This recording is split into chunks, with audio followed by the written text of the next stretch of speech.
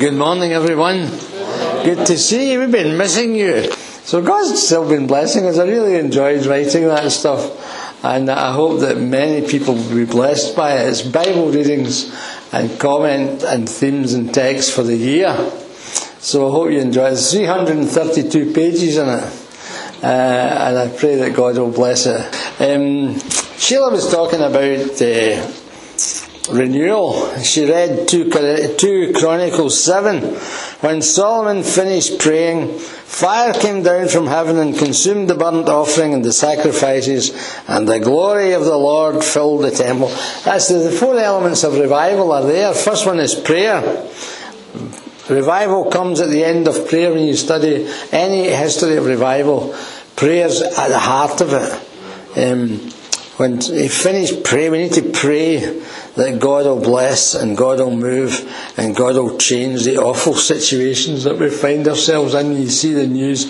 I can sympathise now more with one of my fellow school teachers who used to go upstairs when the 6 o'clock news went on. He was so upset. Revival comes at the end of prayer. Prayer is the first thing. Fire is the second thing. Fire burns. It's a powerful energy. And the fire of God, when it comes, fire sensitizes. That's a good thing as well. And fire purifies. It burns away impurities. And when the fire of God falls, that happens to us. God purifies us. And there's prayer, fire, possessions, the third thing. It consumed the burnt offering and the sacrifices. And possessions are a vital part of revival. People recognise revival when it comes. You know, folks were walking from Kilsyth to Cambuslang in the 18th century to go to revival services. And George Whitefield preached to 10,000 in Cambuslang in the 1730s. And the folk there recognised the possession of God. In Kilsyth they recognised the possession of God because they had all these cobblestones, and all you could hear in the morning was the clatter of tackety boots on the cobblestones for an open air prayer meeting before they went to work at 6 o'clock in the morning. When God comes, we are possessed by God, and Paul writes about it in Romans 12, doesn't he? I beseech you therefore, brethren, by the mercies of God, that you present your bodies as living sacrifices, possessed by God. So there's prayer, fire, possession, and then there's glory. That's the fourth thing. The glory of the Lord filled the temple, filled the Lord's house.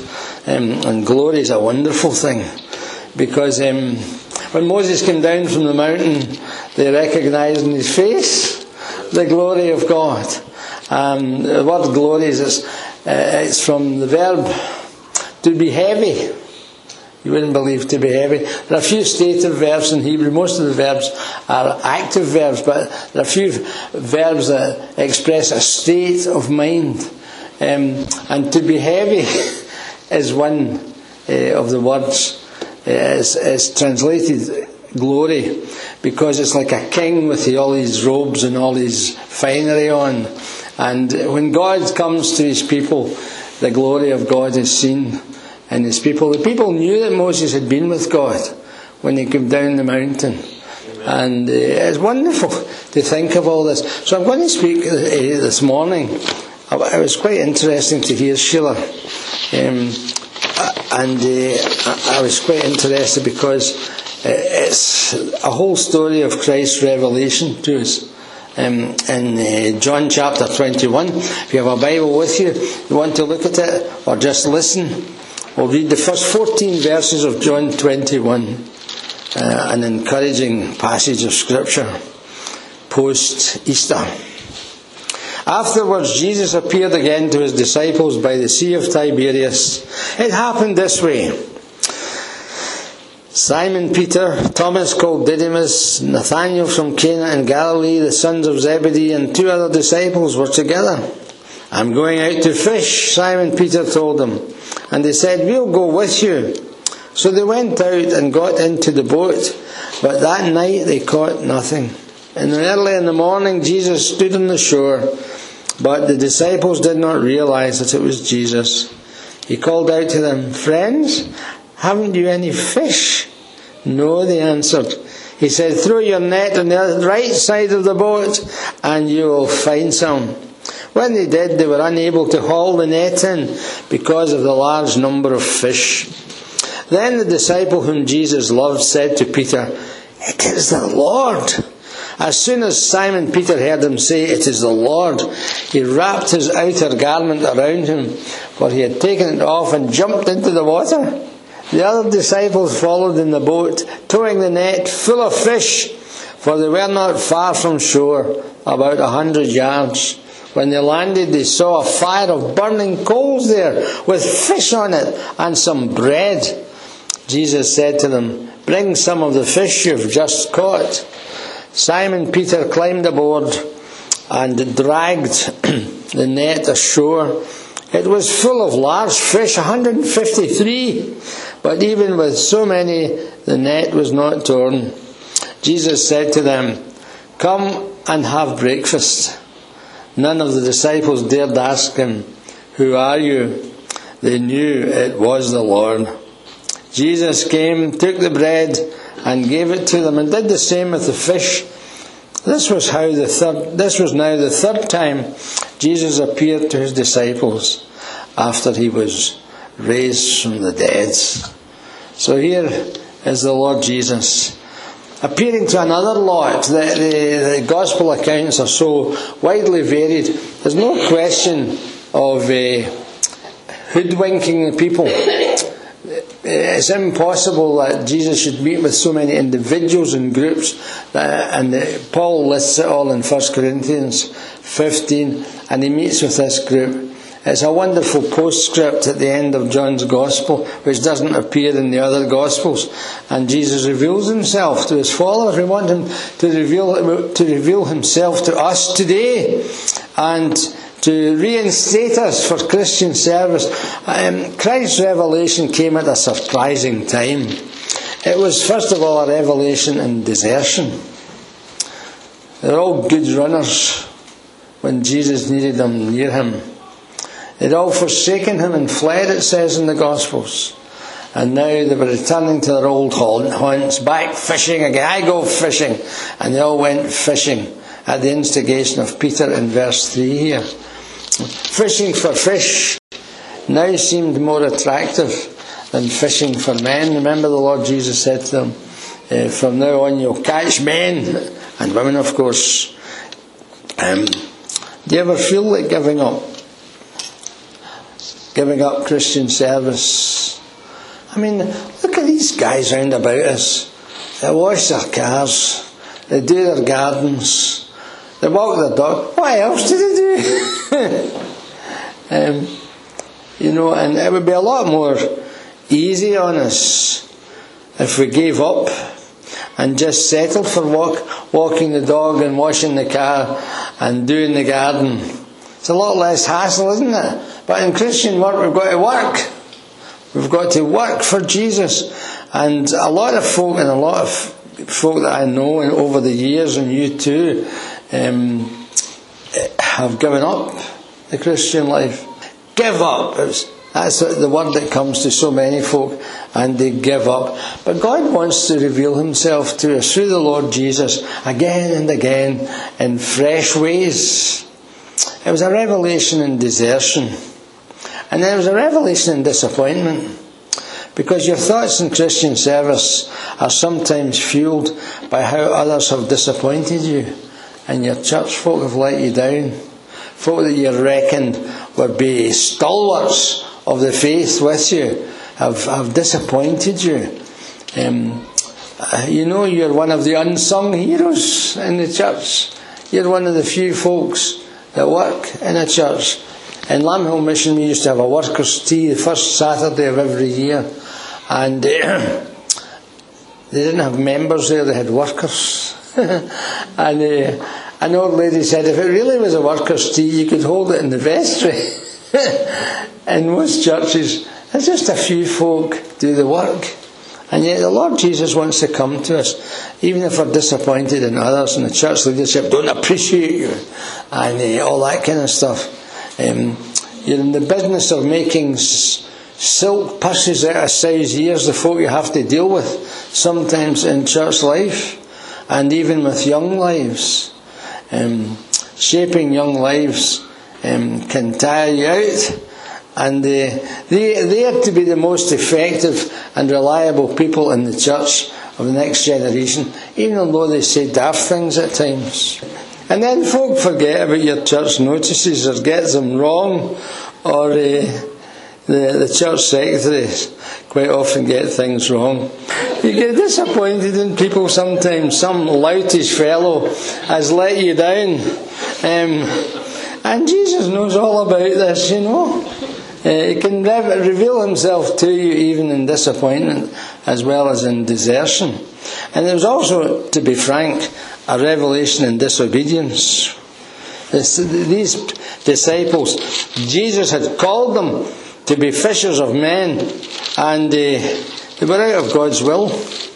One of the most dangerous things or places to be is to be out of God's will. Very bad. Amen. It's difficult. The happiest time in your life is when you know you're in God's will and people get blessed through your ministry. And when I think it was Sidlow Baxter, I'm getting old now, forget things. Sidlow Baxter, when he's writing about this passage, he says, if only the devil could have sunk that boat, the church would be finished.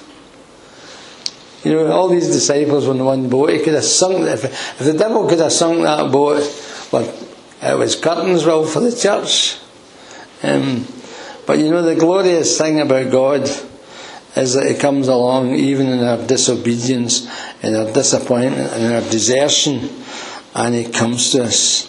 And the only safe place to be as a Christian today is to be in the centre of God's will, not taking to the lifeboats in a sea of disobedience.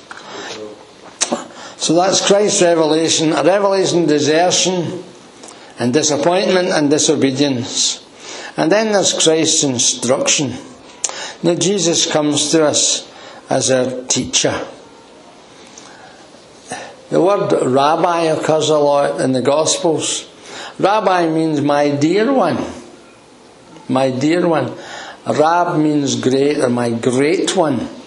Rabbi, the E is a personal pronoun suffix put on the word rab. Okay, so Rabbi, it's no rabbi, it's rabbi or rabbi.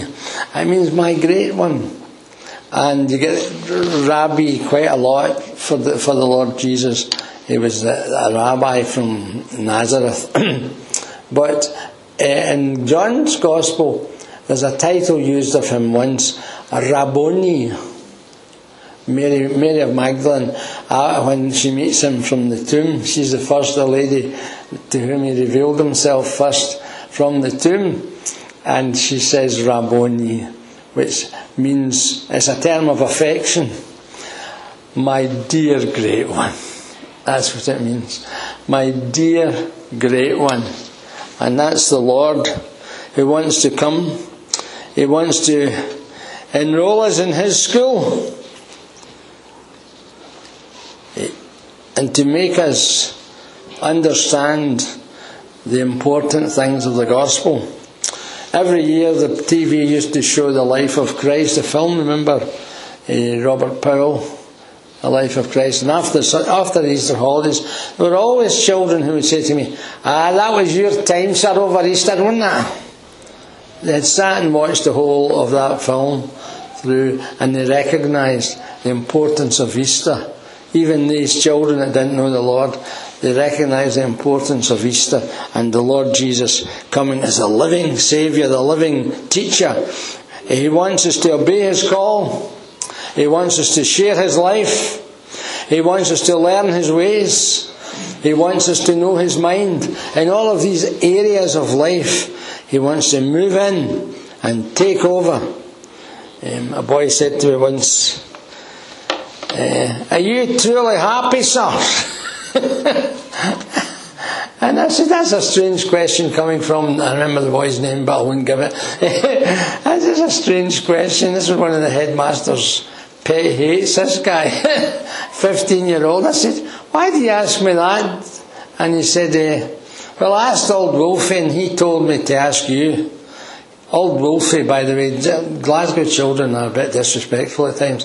And old Wolfie was Mr. Barry Wilson, the principal the physics teacher. He said, ask Mr. Mitchell, happiness is his department. How's that, eh? And he says, is that because you've got the joy of Jesus in your heart, son? And I thought, that's what I said, but you've got it in one, son, you know. You've got it in one. But the Lord Jesus comes to us and He wants us to enroll in His school and to know the value of His instruction. Well, the first part of it is He revealed their shortcomings. It revealed their shortcomings, the instruction of Christ. Friends, have you any fish? Now these are fishermen. We need fish. Can you imagine it? Fishermen with no fish. And they've been fishing all night and they caught nothing. What a crowd of haddies. They caught nothing. No, let's face it. Without Him we're no use. Jesus said, without me you can do nothing. In John chapter 15. Without Him we are no use, and there can be no progress until we recognise this. And there are also some theories now about the church and how it should be run. The Americans are producing books galore all about it as usual. But let's face it, if we have no Christ with us, if Jesus is not there among us, and Jesus is reaching out to Africa, to Zambia, and I have to speak about Kenya a week on Tuesday, and they asked for a title. I said, Thinking Black. There was a missionary many years ago called Dan Crawford, and he wrote a big book about that thick called Thinking Black, which I thought was a brilliant title for the book. It meant this man had taken the black ethos to heart, and he'd moved alongside them in his thinking so that he would understand their needs and bring them the gospel. And I got a phone call from the secretary in the church. Is there a mistake in this title? She says. Should it not be Thinking Back? And I said, no, it's Thinking Black, because there's a lot of black people in Africa. And we need to be thinking about them. Just keep that title, will you? Thinking Black. And if Jesus is not with us, we've had it. We can't do a thing. It reversed their skills. That's the second thing. It revealed their shortcomings. It reversed their skills. They're not stupid people, these disciples. Some of them had a fish business. Some folk think some of Jesus' disciples were a corporation that sold fish to the temple staff and at the temple. They were not stupid, they were experienced fishermen. They did not usually take instruction from a stranger on the shore. But in their inadequacy, they had to recognise it from a different vantage point. This stranger had a different perspective than they had, where the work and the shoal of fish were to be had. And that's probably true. The Lord Jesus, where He was, had a better view of things than they had in their boat. Let's face it, we've got to recognise Jesus as Lord, who sees the end from the beginning in our lives. And sometimes you marvel at the intervention of God through prayer in your life. And when you look back, you think, the Lord knew about that. The Lord intervened in that. The Lord led in that. Absolutely wonderful. I told you how the Lord led Joanna Peacock in the streets of Dumbarton one day when she met with a retired consultant surgeon who was about to buy a football team. And she told him about where she'd been working in the boundaries of Nepal and North Bihar in India. And the hospital had fallen, it was really fallen on bad days. They were working still, but they needed a new hospital. And she told about how the children ate clods of grass to fill their tummies and cried themselves to sleep every night with hunger pains. And she said, could you give me, when she'd been a youngster, this wee boy, his mother had died and she'd looked after the wee boy when he was a wee boy and lost track of him. And she said, would you consider making a donation for the hospital at Wraxall? It was built in the 1930s by Dr. Cecil Duncan of Scott, the Duncan Hospital. And so 2 weeks later, a cheque for £500,000 came into the Missionary Society. £500,000. He didn't buy the football team. he fed the children in North Bihar, and the hospital was finished, and they were able to buy new equipment, they were able to increase the staff.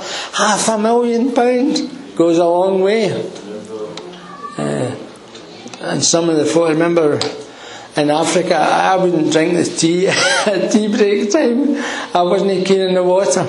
And I used to get a bottle of Coca-Cola or something instead of tea. And I spoke to this guy, one of the boys, he does odd jobs about the place, and I just looked at him. And he was an orthodontist's nightmare. His teeth. And his clothes were in rags. His shoes were made from a car tyre cut up and nailed together. And I bought him juice and a cake, juice and a bun, a couple of buns.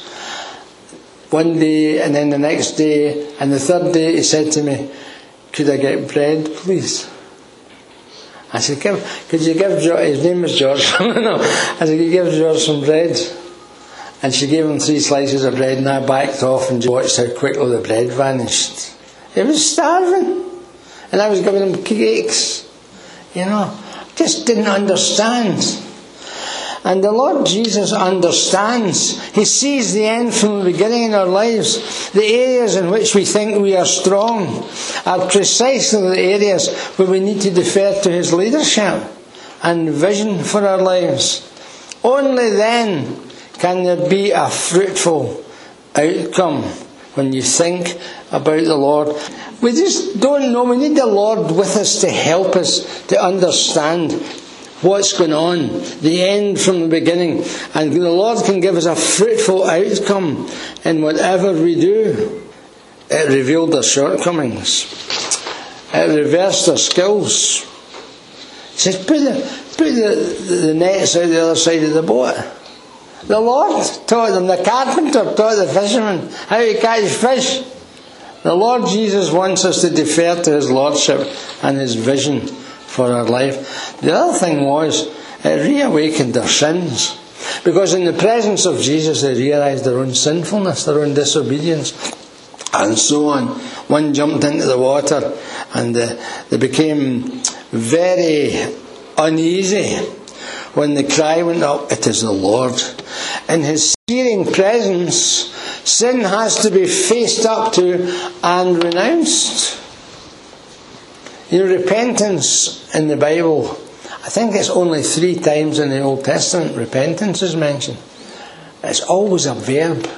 It's not a noun, it's not static, it's dynamic. Belief, faith and repentance are all active things. And we've got to keep going back to the Lord, and we've got to keep repenting, and we've got to keep committing ourselves to what He wants from us. He says, don't do it that way, do it this way. And He redirects us quite often. It's wonderful. And so, we've got Christ's revelation, Christ's instruction, Christ's provision. That's the third thing. One of the greatest things in the Christian life is that God looks after us, doesn't He? You are his concern.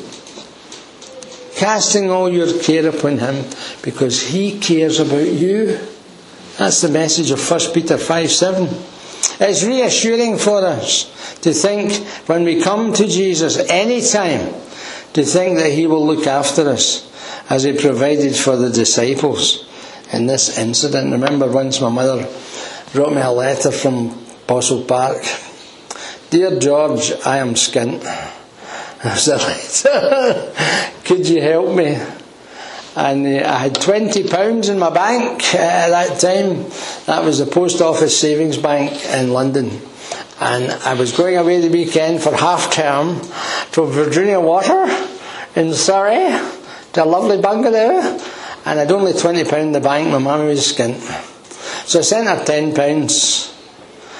And I thought, Lord, how will I manage the weekend with £10? And the bloke, the Christian man that gave us hospitality every half term, a wonderful man. He said, you can come on one condition, George. Bring an overseas student with you. I used to take the Vietnamese boy who lived in Tarik with me. And it was absolutely wonderful. Anyway, I sent my mother £10. The following day, what did I get in the post? A money order for £20 from somebody. And I thought, that's God's amazing provision. Isn't it wonderful? He looks after us. Think about God's provision for them here. It came in a context of marvellous care.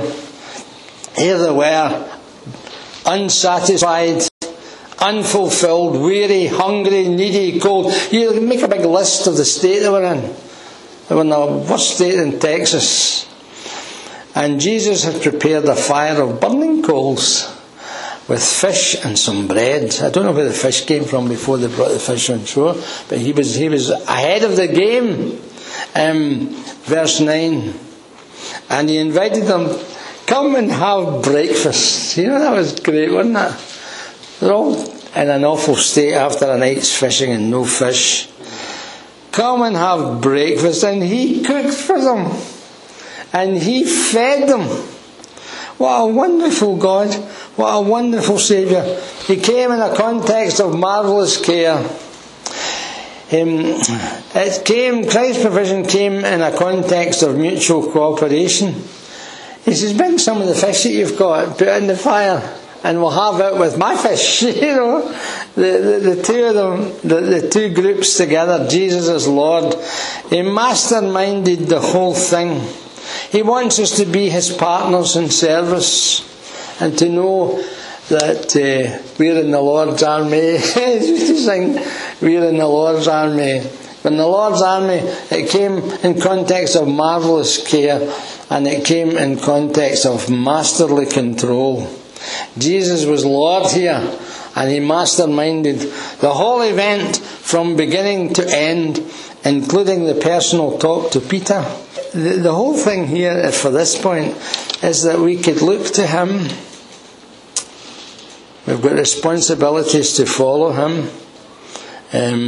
Later on, he tells Peter, you must follow me.